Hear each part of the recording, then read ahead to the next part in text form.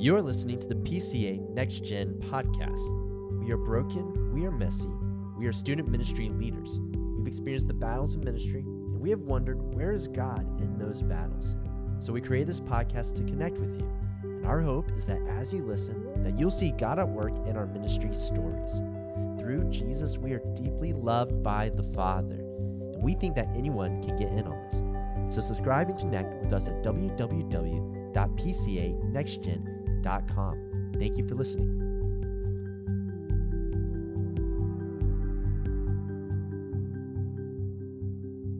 Welcome to the PCA Next Gen podcast. My name is Mikey Puckett. I am the student ministry director at Seven Rivers Church, and we got the usual suspects today: Matt Hedinger in Miami, Florida at Old Cutler Prez, Hola. and Meredith in Atlanta at Atlanta West Side as the student ministry director. I wanted to kind of flesh some of this out and talk a little bit about the tension that we can run into working with specifically teenagers. Is this idea, I think teenagers can get this a little confused, but also even parents and even us, can sometimes run into these kind of like headaches with justification and sanctification and how that looks in the life of a teenage Christian. You know what I mean? And so really one of the reasons why I wanted to talk about this is because I did get an email recently from a parent, and it was a fair question. In some ways I felt like she was kind of testing me of like, all right, how would he, like I was on a theological test from the parent. But the question was this, she was saying that her son has been interacting with kids that are claiming to be Christians. The context, this is, in the email. And she was saying how her son's encounter with these Christians has been confusing because they say they love Jesus, but they still look at pornography, they still cuss, and they still watch movies that are inappropriate. And then she asked, I was curious at how you would answer this question. What must a man do to inherit eternal life? And I responded, but maybe I didn't do a good job. I'm not going to read you that part. It sounds like she wanted the catechism answer. That sounded pretty. Yeah, there's a little bit of this question, and I think it's a question that people can, what must a man do to inherit eternal life? And I mean, maybe one of you guys, how would you respond to a parent in that situation? What would you say, we were doing this via email, so we were just emailing back and forth and had a few exchanges. But what do you guys think? Well, the first thing I think, because you mentioned that you did it by email, how we handle these situations so depends on the person, and sometimes the first question I would ask myself is this a conversation I want to have over email, or is this a conversation I want to have in person? I probably should have done it in person because she started picking apart the email. If that makes sense. Words. Yeah, because then it becomes a battle of. Sometimes there's a spirit of semantics, yes, and that's what we ended up becoming. Yeah. Wasn't a great, but all in love, and I'm probably actually going to see her tonight at a volleyball game tonight, and we'll talk. There was by no means I want to paint the picture of this hostile mom. No, but just sometimes it's being a text and not having facial expressions and body language in front of it can be lead itself to criticizing text and picking things apart and and the question is it's in the Bible. It's Luke 8. I think I could be wrong on that, but I'm pretty sure it is. It's about the rich young ruler, and he comes to Jesus and he says, "What must I do to inherit eternal life?" Essentially, or he might even say, "What must a man do to inherit eternal life?" And as the story goes, Jesus says, "Well, have you obeyed all the commands, the law of Moses?" And he says, "Yes." Obviously, he isn't aware. So then Jesus pushes in and says, "Well, then sell all your wealth and give to the poor and follow me." And then he says, "No, I'm not doing that." Essentially. And then the people watching this interaction go, "Then this guy who's like pretty perfect, if he can't make it, what do we have to do to get saved?" And then Jesus says, what is, I think he says something like, what is, this is impossible for man, but with God, it is possible, essentially. Mm. I'm probably butchering that, but no. Of course, this is a biblical question, and of course, it's an appropriate but sometimes I feel like, and I'm not saying this is the case in this, but it's like they're saying, "Do you know the answer? Are you qualified to determine this?" I think Meredith. a little bit of it was, what are you teaching these kids at youth group? Yeah. But Meredith, real quick before you go, Mikey, are these kids so the kids in your youth ministry, are the other kids she's talking about a part of your youth ministry? Yes. Okay. Yes. Okay. So there is an element of like what is being taught here. What's going on there? Yeah. Yeah. So, and I did mention Luke 18 to her. So, but yeah, go ahead. Well, I was just going to say, I think one of the first things I would do would be ask questions to get to the heart of why she's asking that question, because I think it could stem from multiple different places. Yes. She might be asking the question because she's afraid of her son falling into these sin patterns, and it could be from a place of control. It might not be at all. It could be a legitimate, hey, what are you teaching at youth group? Are you teaching the gospel? Are you teaching cheap grace? So I think I would first and foremost try to ask clarifying questions to get to the heart of where is that question coming from before I went into the theology. Right. Well, I went right into the theology. So thanks, guys. I'm just kidding. Well, no, I mean, to me, what I feel right, like you're 100% right, Meredith. That would have been a wiser, I do think I was a little personally frustrated by the question. So I'm by no means am I saying I responded, well to this or anything, and things like that. But I do think you guys are right. In person and question asking, I think I fell into a little bit of the trap of the game that was wanting to be played, and you're not going to win that game because she clearly had an idea of how that was going to. But Mikey, I think that what you're talking about falls in, like, touches on, it's like the third rail of youth ministry, right? Like, they have the two rails for the subway cars that the tracks that everything stays on, and the third rail is where the power is. Mm-hmm. But if you touch it, you're gonna die. Right. Like you get electrocuted. Like, that's, I think the third rail of youth ministry is the tension between discipleship and behavior modification. Yeah, I think there is a tension to hold there. Does that make sense?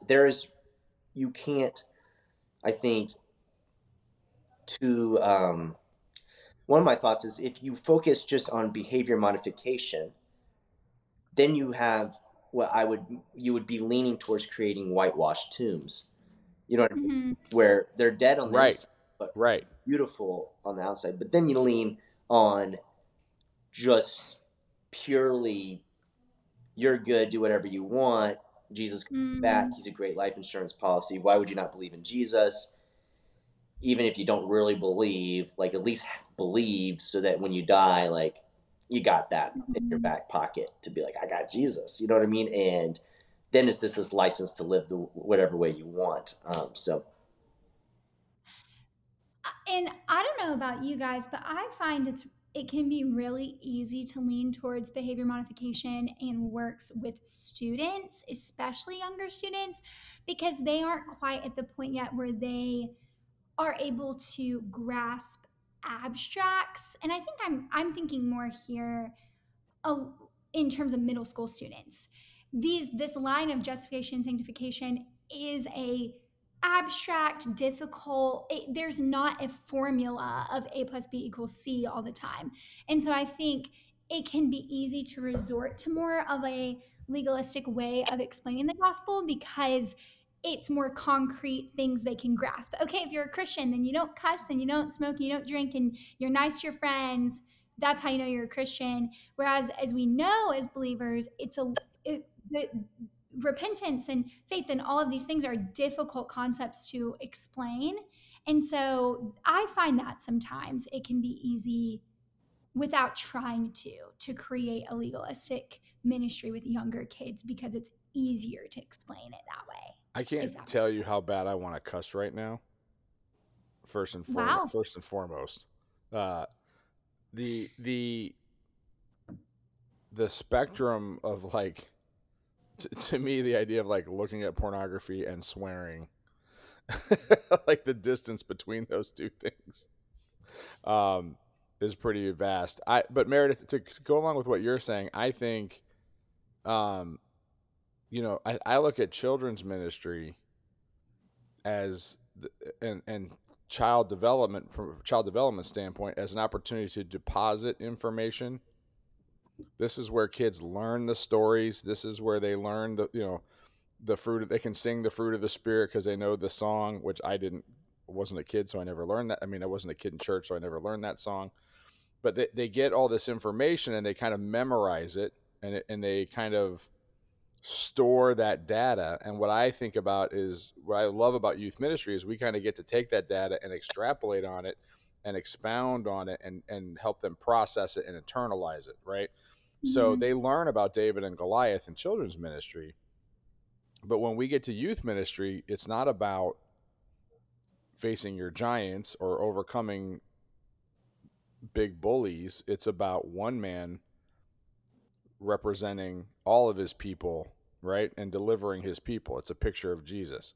So I think that middle school is the perfect time to start kind of expounding on this idea of Christians go to church and Christians read the Bible. But reading the Bible and going to church doesn't automatically make you a Christian. Mm-hmm. No, that is something good for students to understand, is actually doesn't make you a Christian or save you. Doing, right, like the actions that you take, that your work.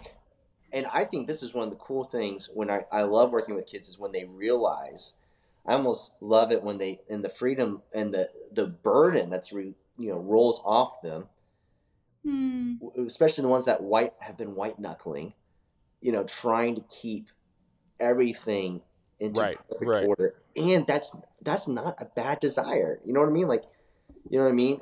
But part of it is actually, where's the heart of their desire is for their glory and for their, you know what I mean?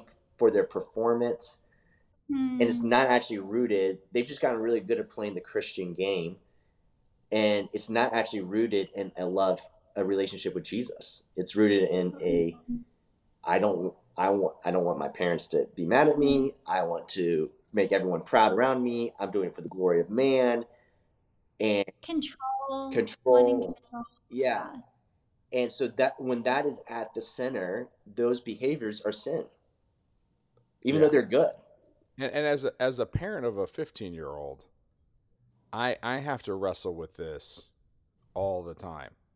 And that is, I have a fear of what I don't want my daughter to experience, right? I don't want her to be touched by any of these things.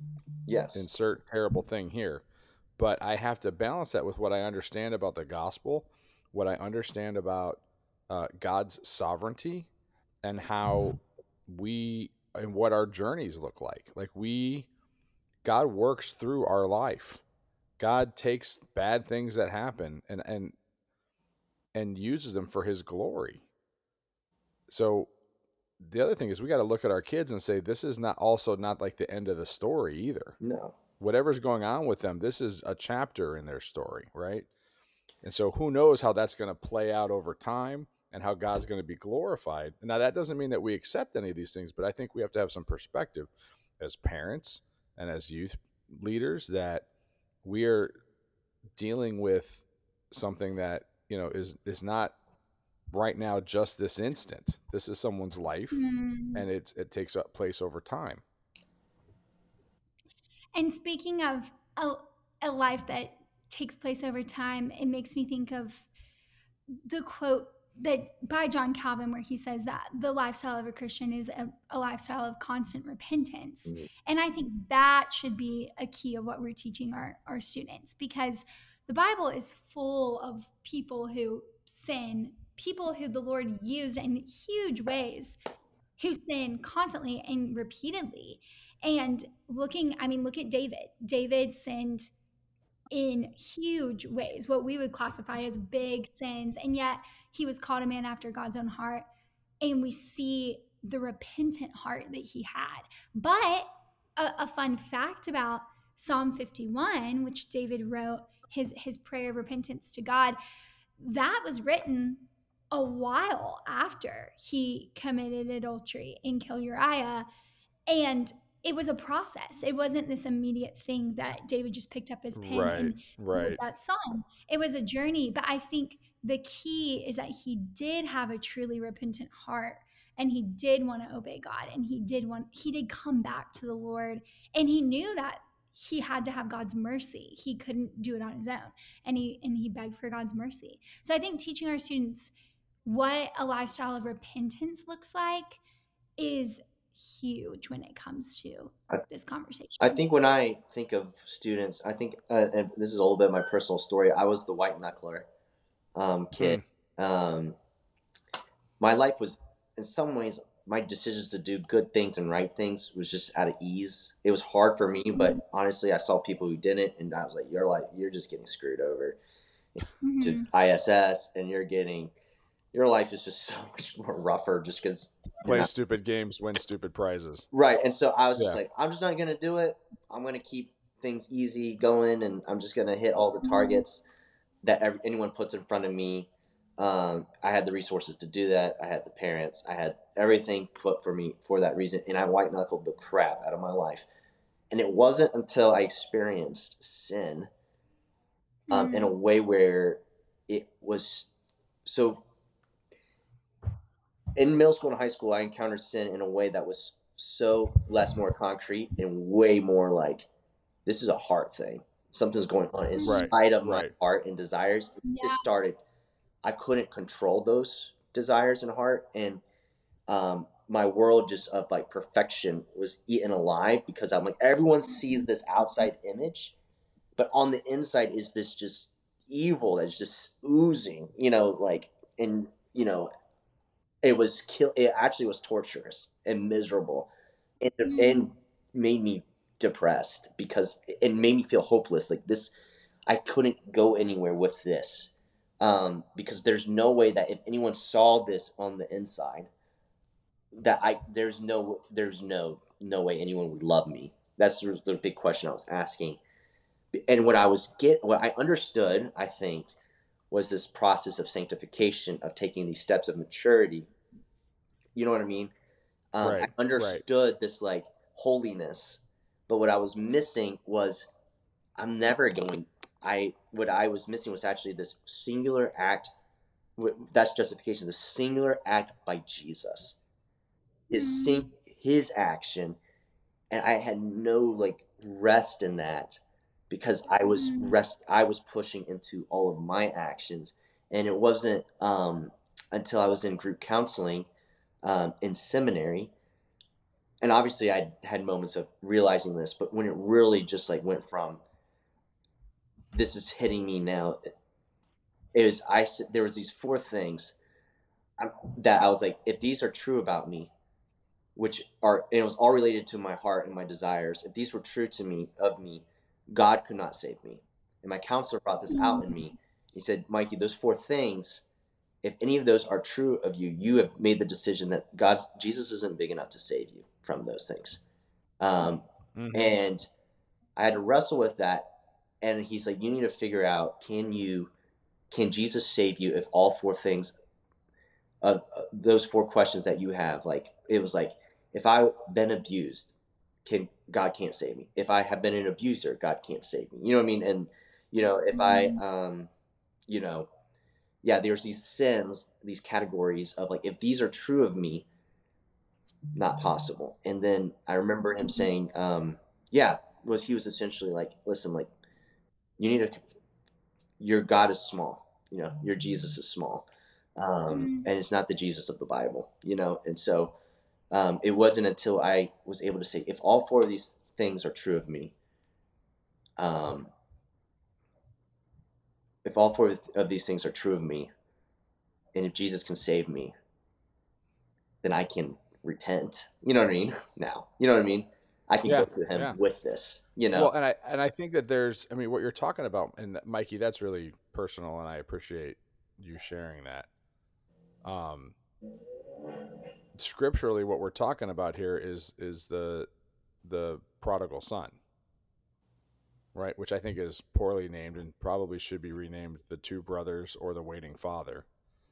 Um, but Mm. you've got one brother who doesn't think he can be saved, right? And then you've got the other brother who is the rule follower and the white knuckler, right? Who doesn't think anything that's is fair. And that's what I've seen. The kids that are white knuckling it, the kids that are like well behaved and holding on tightly and making sure they're checking all the boxes, they're the ones that when something goes the way they don't want it to go or they think it's not fair, then they're angry at God because they followed all the rules. And how dare their sibling have this issue, or how dare their family member die, or how dare God do any of these things? Like I didn't do all the bad things, and I was the good kid in youth group.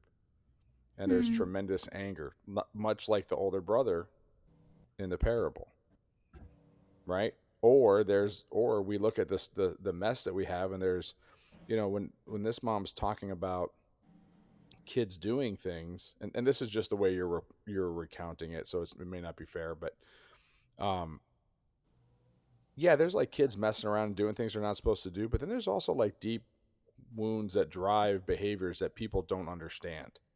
Mm-hmm. And you don't know why, they don't know why they're doing what they're doing, right?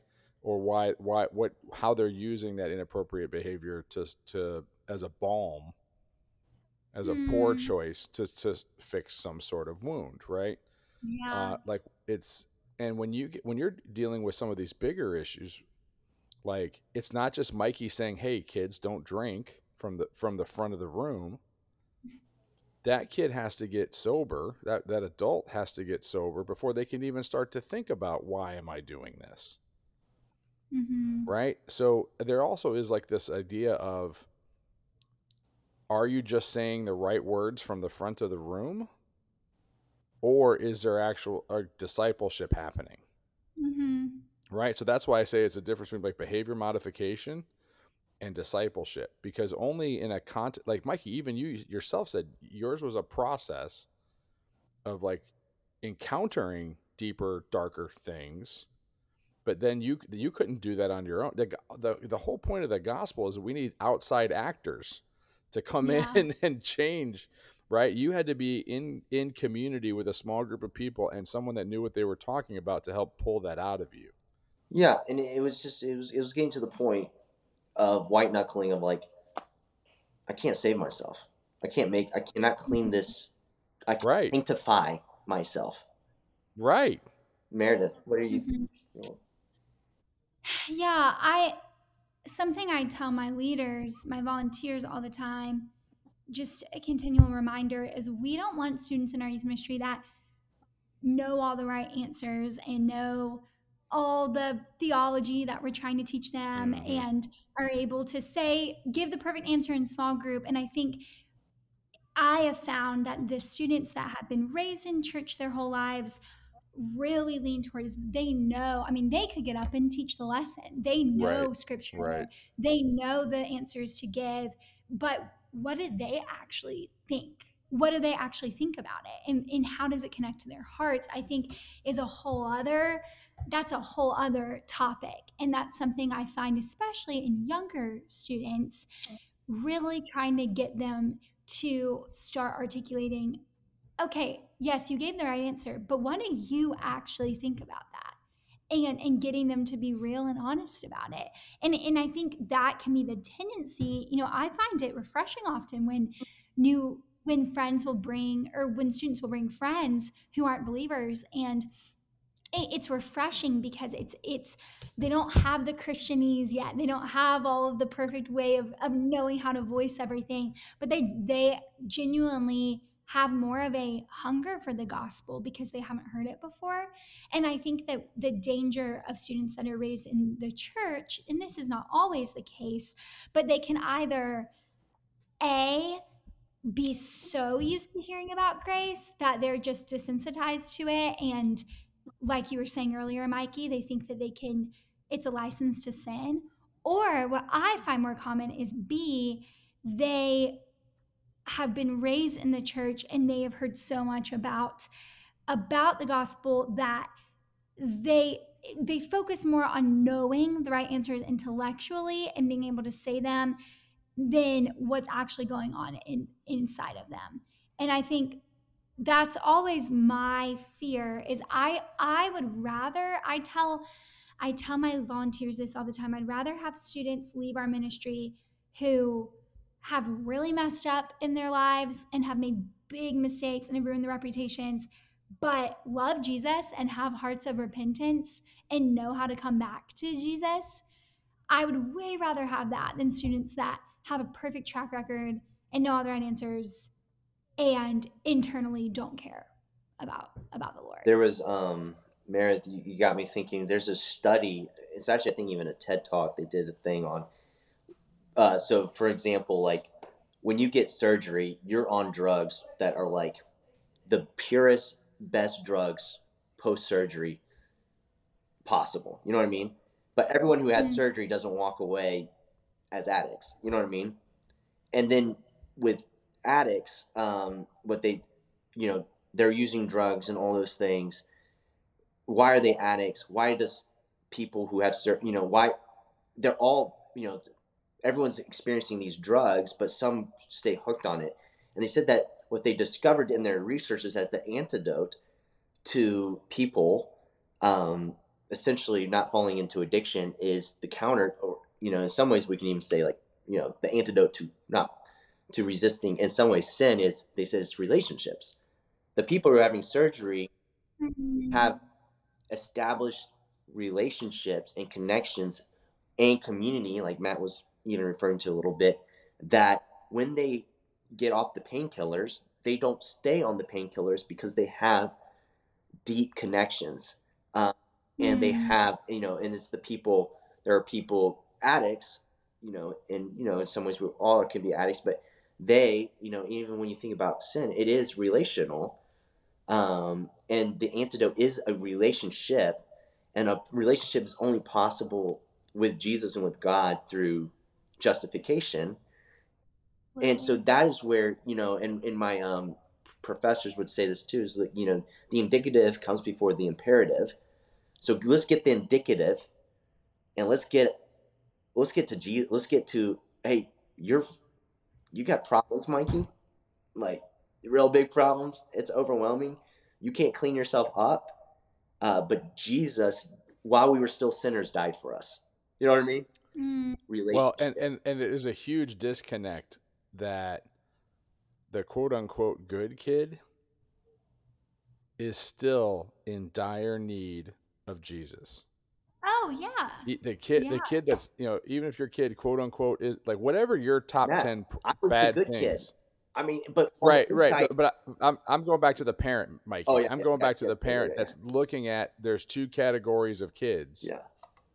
There's my good kid and there's all these bad kids, right?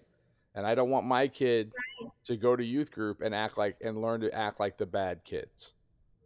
That's one of the undergirding fears. And the hazard for the good kid is that they don't know that they need Jesus because they're not doing anything bad.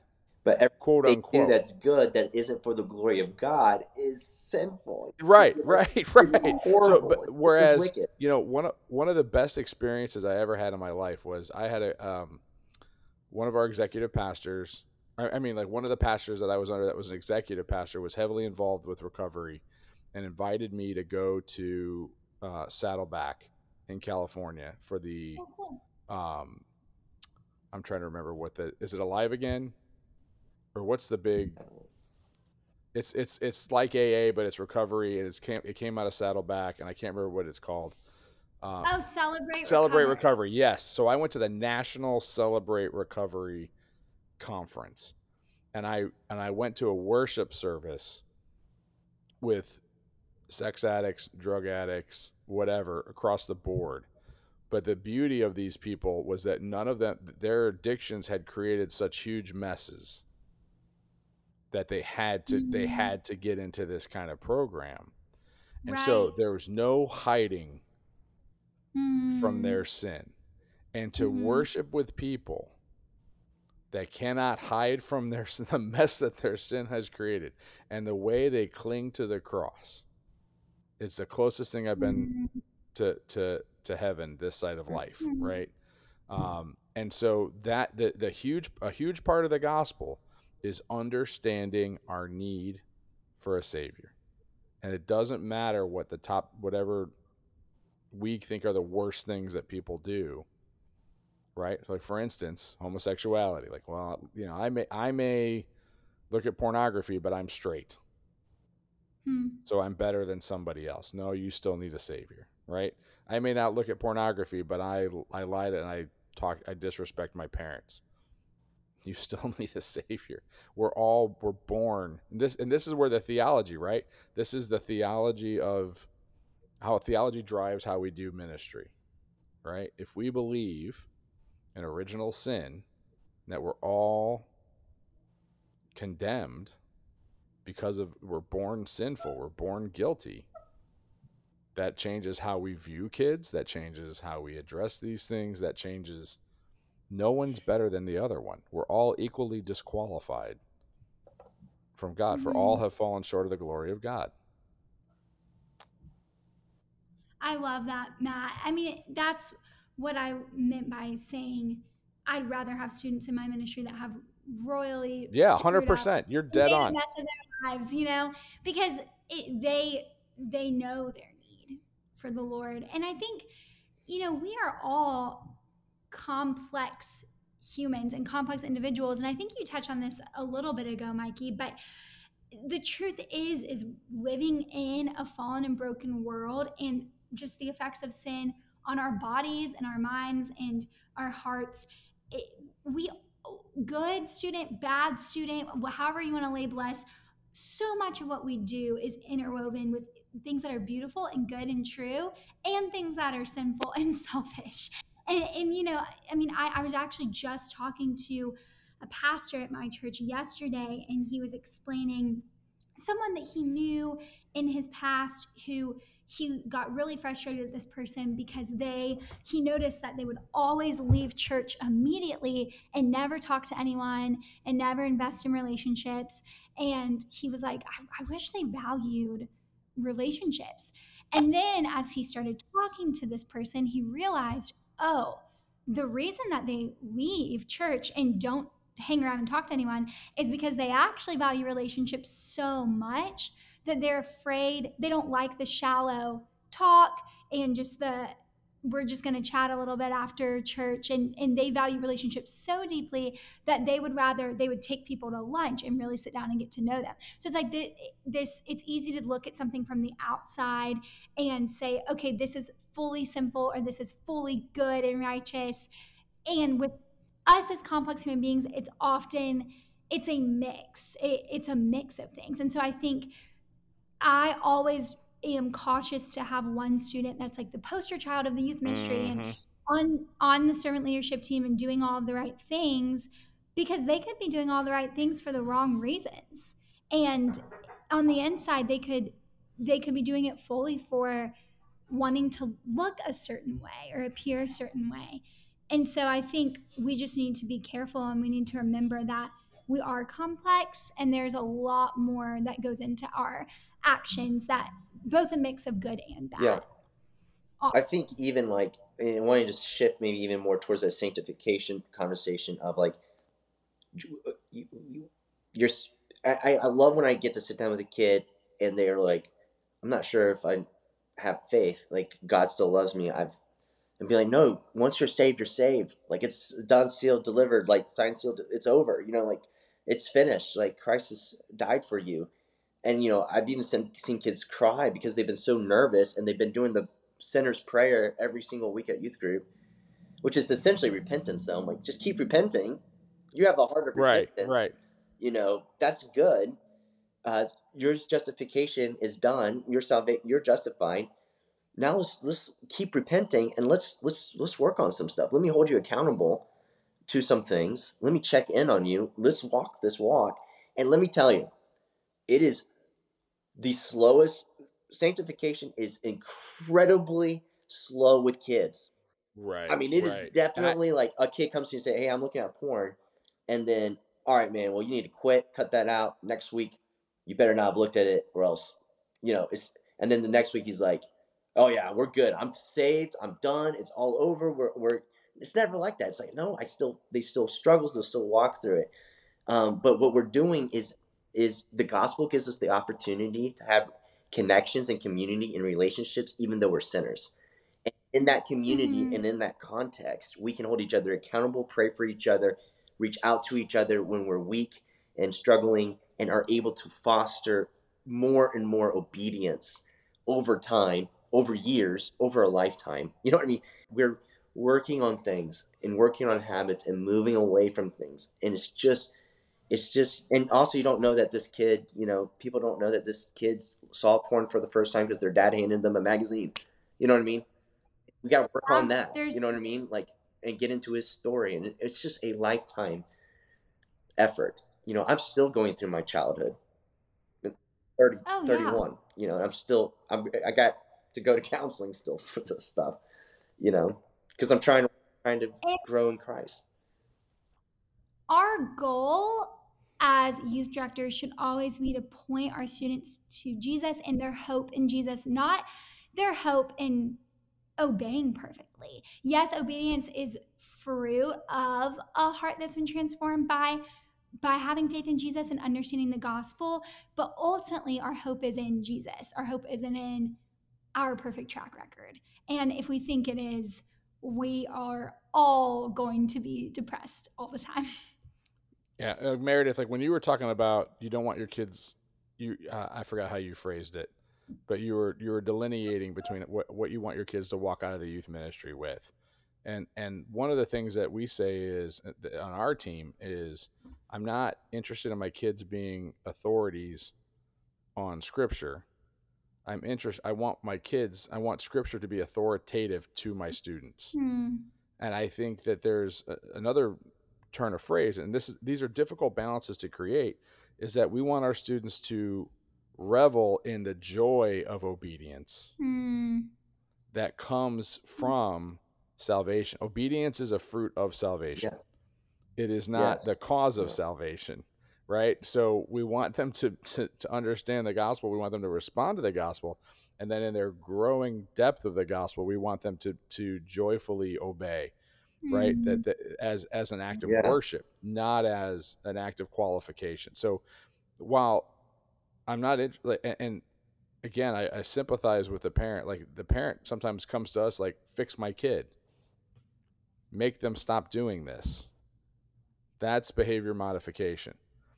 But walking with a kid, helping them understand the gospel, discipling them in such a way that they find the joy of obedience, Hmm. that is actually true freedom. Yeah. Living how we're designed is true freedom, not Western freedom, which is I can do whatever I want.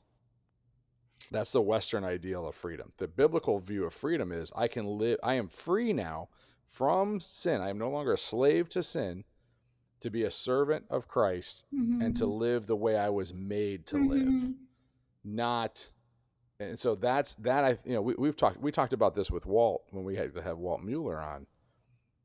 The Western idea of freedom is I can do whatever I want leads to these choices that were never choices before, Hmm. right? With identity, with gender, these things that bend logic and biology, like the natural order that God created in a very tangible physical sense. So that's part of why I think we have to do it's harder work to move students through discipleship to joyful obedience than it is to yell at kids and say, oh, hey, I'm looking at porn. Stop it. Yeah. Well, that's all we have to offer is stop it. Like, don't. We have more to offer than that. We have to offer God, the Spirit, the Son, the Father to help with all of that. And we need to constantly be living a lifestyle of dependence on Jesus ourselves. If we lose sight of our own need for the gospel and our own need for Jesus, then we are going to be terrible at our jobs, because at any moment that we start thinking that we need Jesus less than our students do and that we know better than them is a moment we do not need to be working in student ministry, I think. Yeah, and I yeah, I couldn't agree with you more, Meredith. And I think when I have this conversation with you guys, that's just what I keep reveling in, is like, man, I'm just so glad that I'm saved, covered, and especially, with my heart and the way that I can be. Um, I mean, I'm the guy in heaven running around naked going, Jesus, let me in. That's going to be me. Like, he let me in. Let this guy get to be here. He invited me. Or that happens in Lecanto Yeah, too, I hear. you can do that here in Florida. You can run around naked. Yeah. But Yeah. Is it Martin Luther that said we're all of us are beggars showing other beggars where we found come the on bread? now. And that's what our job is as youth, as student pastors, youth directors. We're beggars showing students where we found bread. Yeah, I want them to walk away from a talk going, wow, like, God saved Mikey. He can, and God is doing work through Mikey and sanctifying him. He can sanctify me, and it's going to be incredibly messy. But guess what, kids, students, I'm in with you. I'm here for you. I want to walk the mess with you, just like my youth pastor did, just like my parents still are with me at 31 years old, walking through the mess. Just like, my friends and peers and neighbors and my fellow church members are walking with Mikey through the mess. It's it's Yeah. a painful, hard, at times crushing and overwhelming experience, but it's just the best. It's the best way to live. You know what I mean? It's the greatest adventure. I more than anything, I want all my kids to be on it, all my students to be on this adventure of sanctification and of growing and of wrestling and of fighting and of trying, and from the spirit of God loves me, and so that gets me excited.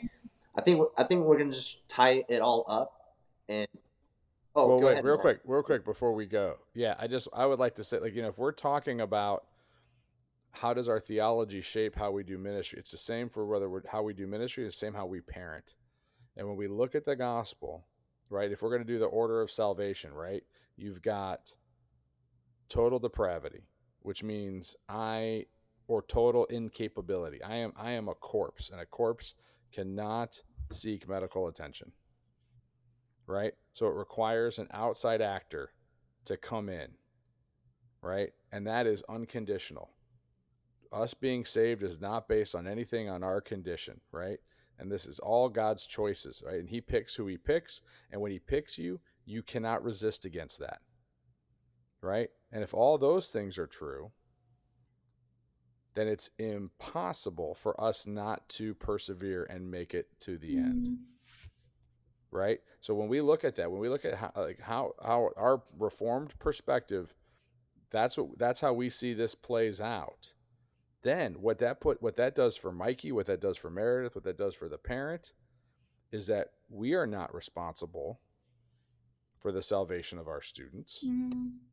God is. We are joyful, willing participants in God's work, that we get to come along. It is the equivalent of, like, my dad was a cop.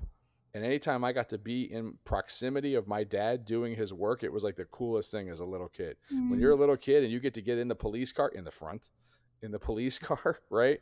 Or if your dad's a firefighter and you get to climb in on the fire engine and go on the call, like, they're the ones doing the work, but you're there with them and you get to observe it and you get to see it happen and you get to be aware of it. That's what we get to do with our students. That's what we get to do with our children. The Father does all this work. We are given the invitation to guide, to shepherd, to participate, but it does not depend on us. And I think our parents need to hear that they need to know that God is the one that's sovereign and God's doing this work and we can aid in it. And we as youth leaders, if it depends on us, we can't ever go home. Oh, yeah.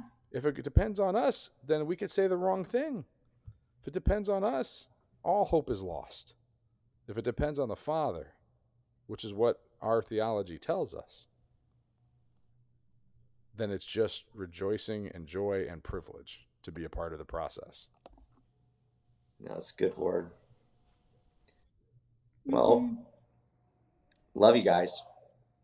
Love you too, Mike. Love you, listeners. We'll keep these coming for y'all, and go to pcanextgen.com and connect with us.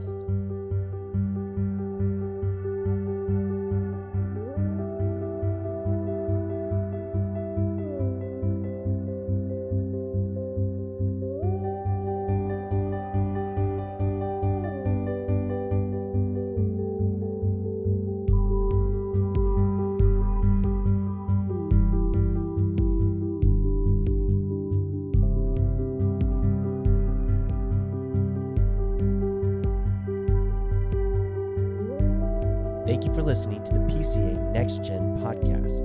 This podcast is brought to you by the Committee of Discipleship Ministries, which is a committee of the Presbyterian Church in America.